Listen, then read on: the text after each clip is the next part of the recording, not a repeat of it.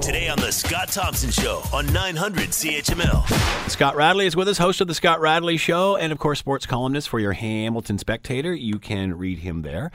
Your thoughts on the game last night? Very exciting. I'm very excited for the team. I'm very excited for all their fans. And you know, I was talking to Rick Zamperin just before I came in here, and we were chatting. To me, this reminds me of the 92-93 era of the Toronto Blue Jays.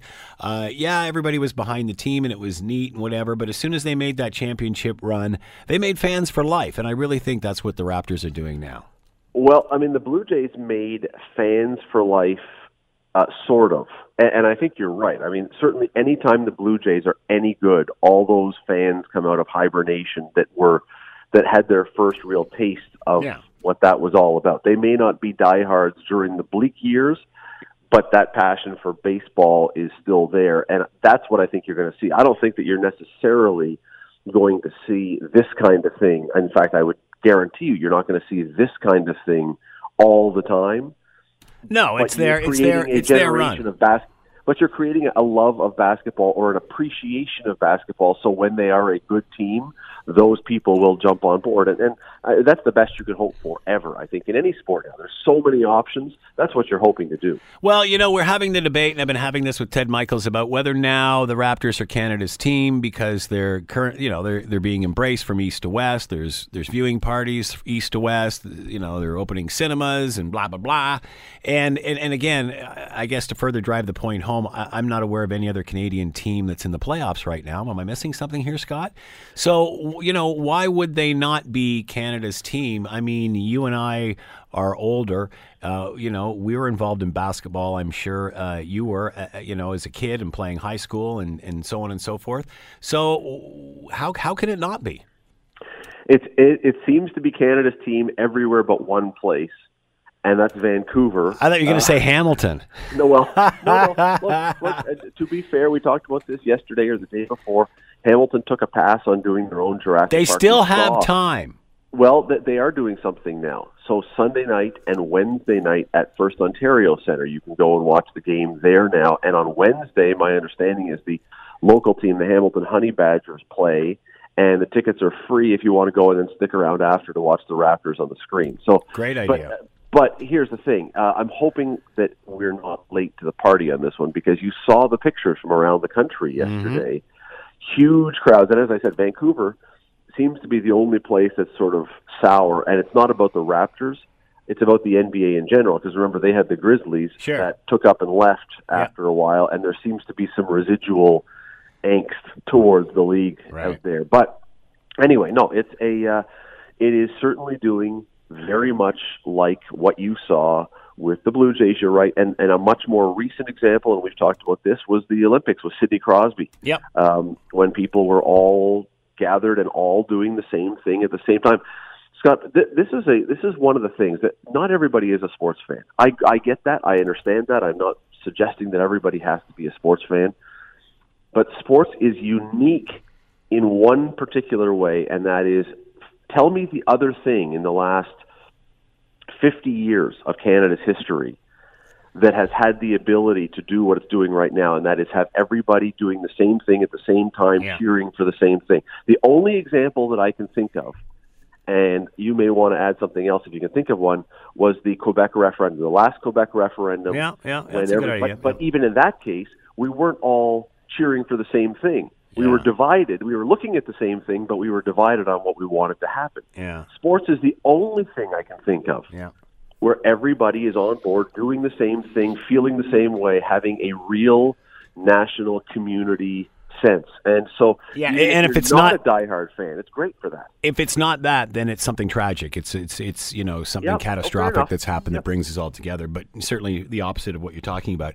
What I also find fascinating in situations like this, same when I remember working in Calgary during the Winter Olympics and watching how U.S. television viewed Calgary and Canada, and you know, I remember David Letterman doing top 10 lists on Calgary and that sort of thing. Sending his mother up. That's right. I forgot about that. Yeah. And the same thing happened with the Jays and such. What are your thoughts on how the NBA views Canada and being this being the first finals outside their country? It's funny. Well, I'll get to that part in a second. But Twitter did a thing where they gathered with their crazy algorithms that scare us about what they can know about all that's going on. And studied tweets based on the NBA Finals and found that there were only 2 states, Nevada and California, that were cheering for Golden State to win this thing. The rest of the United States were all favoring the Raptors in this series. Everyone's sick to death of Golden State, I guess. And so you have this situation. In fact, the commissioner and the coach of the Raptors were both asked about this at their press conferences the other day. So you have this beginning, this nugget of something where you can build on it, where people want Toronto to be good. Yeah. They want people around. And that is just because Golden State's won it so many times. Is that it's just time for somebody new? Yeah. And they're a super team. And I mean, who ever cheers for Goliath when there's a David? Nobody ever does. You always cheer for the underdog. And so everybody, the foundation is there that people want Toronto to be good as a team and as everything else. And look, the images that they are seeing on their TVs and in their newspapers and online and everything else of these masses of fans and the stories that they're hearing with the deafening noise in the arena and all this kind of stuff, it's doing nothing but enhancing and more than anything. And this to me is the biggest thing of them all. All that stuff is great. When the Raptors beat Milwaukee last round and everybody or all the people down there, thousands and thousands of people poured into the streets, and Toronto police said there was not one single arrest. Yeah. That there are people in American cities that are like, wait a sec, what? When we win a championship, that is a guarantee that 30 people are going to die in a riot. Yeah. That not even a single arrest. Well, perhaps it's because we don't start shooting people just because they're jumping on the roof of a car. But anyway, I digress. No, but I know what you're saying. It's a remarkable thing that is being portrayed, and it's not just Toronto. I mean, Toronto's the center, but I think many Americans are seeing this as Canada, and it's a great thing. I mean, we can. I noticed that even when they were interviewing the players the other night, and they were saying, "What's it like to feel like you've got a whole country behind you?" And they're just blown away by it all. One of the players, and I can't remember who it was. I heard a clip the other day when they were driving into the arena. They drove by somehow the line of people waiting to get into Jurassic Park, and they were commenting that it's mind blowing. It just is absolutely unlike anything you see elsewhere. You do see. I mean, last year was it last year or the year before in the Stanley Cup Finals when Nashville was in? They had a couple of years ago. They had huge crowds outside, and Nashville is set up where their arena is right in the downtown with all the country bars and everything. So it's perfectly set up for a party. Mm-hmm. And they had big crowds out front. There was no question about that. But let's say there were 30,000 people downtown. All right, well, there's at least 3, 4, 5 times that outside in parties all across Canada, plus the people inside. I mean, it is something that is getting a lot of traction right now. Is there anything negative coming out of this from Canada? Is there any, it is a pretty divisive time in American politics. Let's see. What can we find to be negative as he wrings his fingers and strokes the cat on his lap easily? All right, then. Never mind. If it's taken that long to think of it, clearly nothing. No, I don't at this point. I mean, like you said, it seems that people have embraced the team, even like all across the NBA, fans all across the NBA. There's people from the United States that are cheering for Canada's team. Sure they are. And it's nearly universal, and that makes it easy. If you're a likable team that is not loaded with superstars. I mean, the Raptors have one superstar player. Golden State has 5, maybe 6. You have one. You're a team. They are the actual definition of a team that not many people know a lot about the players, and yet they are playing in a way that is likable. And if you're likable, and if you're not arrogant, save for Drake, and if you are not doing a lot of stuff that's going to drive people nuts. Well, somebody made the comment yesterday when they were showing out in Jurassic Park. They were holding up those giant Drake heads. Someone said, "Could they don't make his head any bigger?" It's already 8 feet. Anyway, Scott Radley, everybody, the president of the Drake fan club, Canadian division, of course. We prefer to spell it DRECK, the Drake fan club. Right. So what we saw last night, can they repeat that? Is Golden State just going to load up and then boom? Because as you said, there's depth to that team. Oh yeah. What do you think we're going to see next game? You and I, when we talked about this before the series, one of the things we said, one of the things I said, one of the things you said, I don't know who said it, but we said the Raptors, of course, I mean, they've gotten this far. They're a very good team. They have a chance, but they're going to have to play nearly perfect because Golden State is that good. And they played an exceptional game yesterday. The Raptors did. Their defense was great. They were hitting shots. That one behind his head running backwards half skyhook a la Kareem Abdul-Jabbar that he banked in off the glass by Siakam. When you're making shots like that, or the one from the corner right at the buzzer, the shot clock buzzer that Van Vliet hit that rolled around the rim about 4 times and then went in. Yes, yeah. When you're making shots like that, that's pretty exciting, and the crowd just goes nuts. Well, it's exciting, and it's also saying, you know what, things are going your way. You're getting the bounces right now. Yeah. So they can do that again. I mean, I am convinced the Raptors can play like that again. Here's the flip side, though. Watching Golden State yesterday, I don't know if anyone else had the same sense of this. The way they came out, the way they looked very casual, I got the complete sense that Golden State completely underestimated Toronto. Yeah. They were completely overconfident. Yeah, probably over-rested too. Well, they were rusty for sure, but they over-rested, didn't look like they didn't look like they were thinking they had a chance to lose. They didn't look like they were hustling after balls. They looked like a team that showed up and said, we're Golden State. Yeah. We're going to win no matter what. So, Game 2, to me, way more even than Game 1. Game 2 is going to tell the tale, in my mind, of the series. Because I fully expect that Golden State has had a wake-up call now. Yeah. And is going to say, all right, we have to at least be Golden State to do this. If Toronto can win in Game 2, if Toronto can do this again, which would then suggest that this was not, I mean, Toronto was very good, but this was also. Well, what do you think there? Not being at their best. You're watching this more than I am. Is it Toronto had a really good day? Is it Golden State, like you said, a little back on the heels, a little overconfident? Who had the good day? Who had the bad day? Well, no, Toronto was excellent. And Golden State really looked disinterested. Yeah. And so I fully expect Golden State is going to come out flying next game because now they realize they have to play. And if they come back and they blow out the Raptors, you go, okay, well, the Raptors caught them, played a very good game, but caught them flat. But if Toronto can either win or hang right with them again, man, you turn around and you start saying, wait a second, maybe, Golden State did look disinterested at times, but maybe there's a lot more to it than just that. I think Game 2 is going to tell so much about this series, about who the real two teams really are. What about playing in the two different barns? Compare the crowds. Compare the home game. You ever been to Southern California? Oakland. I've been to San Francisco. Yeah. Okay. No, Northern California. It's a pretty chill area, right? I mean, California is pretty chill. Yeah.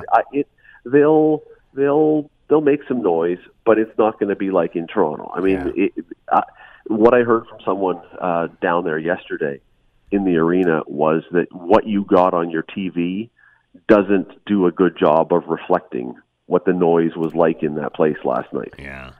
And because they have to keep the ambient noise down a bit so you can hear the play-by-play guys and hear the squeak, squeak, swish, swish. Yeah.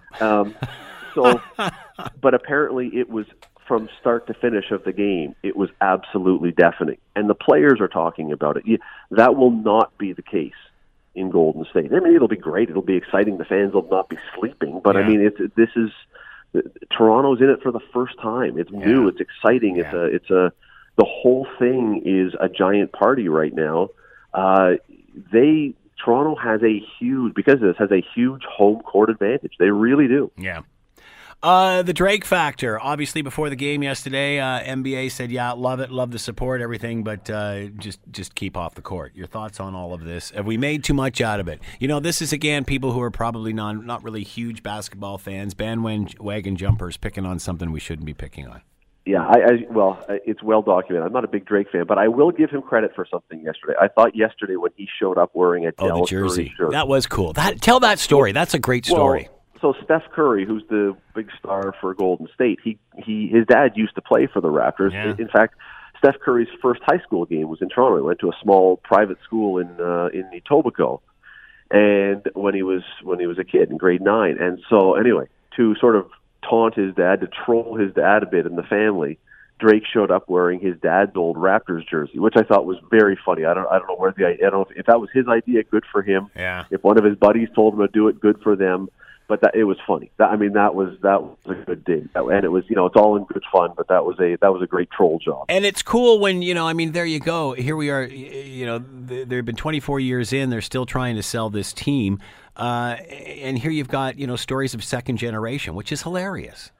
You know what else though? Partway, I don't know when it happened in the game, but they introduced a whole bunch of the former Raptors who were back there in the building: Chris Bosh and Damon Stoudemire and Tracy McGrady and all these guys. And, big celebration because everyone's in a good mood and everyone's happy and all the rest. And as they're going down the line showing all these players, I couldn't help but think he demanded a trade. He demanded a trade. He demanded to get out of here. He insisted on leaving Toronto. Every one of these guys bailed on the Raptors, but now that the Raptors are at the top of the hill, everybody's back, and it's like, oh, no, I loved being in Toronto. I love the Raptors. I wanted to be a Raptor for life. No, you didn't. You insisted. You had your agent demand that they move you, and the Raptors generally, part of the reason this is the first time in 24 years is because all these star players who bailed on the Raptors left the team holding the bag with not very much. How attractive is this team to play for now? You mean for down the road? Like or you know what? That's even unfair. Up until now, up until this season, if you were hired by the Toronto Raptors and you're an NBA player, how do you feel? Not good, probably for a lot of the time. Not in every case.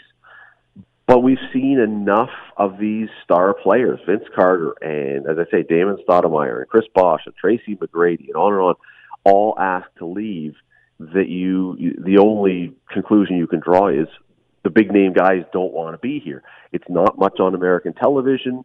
You're sort of away from your family and friends. You have to cross the border every time you go on a road trip, on and on and on. As for now, could this have any impact on free agents wanting to come here? I don't know. It certainly had that effect with the Blue Jays back in the late 80s and into the 90s. They were suddenly able to attract Plus it's a great city to live in. It's a great city to live in, and remember back in those glory days of the Jays around the World Series years, they were sold out every game. The fans were terrific. The team was terrific. Everything being equal, and all these guys, free agents, are going to get paid. It's not like you're coming to Toronto and you're working for a quarter of the money. You're going to get paid. Yep. If you can play on a good team in front of crazy fans and get paid your money and have a great city to live in, surely there's got to be some guys in the NBA who go, I can live with that for 4 or 5 years. Scott Radley's been with us, host of The Scott Radley Show. You can hear him every weeknight right here on CHML and in your Hamilton Spectator, where he is a sport columnist. Scott, thanks so much for the time. My goodness, we're all out of time, so I don't have any more TV themes for you to sing. Maybe you can do one tonight on your show. Who's on your show tonight? Do you want to give it a plug? It is Friday night. It is the brightest conversation in Hamilton radio. And one of the things we're going to be talking about, Scott, if you go into a wedding and you whip it out repeatedly, and I say it, you know what it is, can you then, when you go to court, because you're charged, claim that that's a disability that obligated you to do that? That's a guy tried that. That's a disability, and so I should be able to whip it out everywhere. Where does the disability line get drawn is the question, or one of the questions. Perhaps he couldn't get an erection. Yeah. See, I took it one step farther than you did. I just to prove to myself I could. And once again, here you are talking about body parts on your show. You always ask the hard questions. Scott Radley, make sure you're listening tonight and read them in your spec. Thanks, Scott. Have a good one. The Scott Thompson Show, weekdays from noon to 3 on 900 CHML.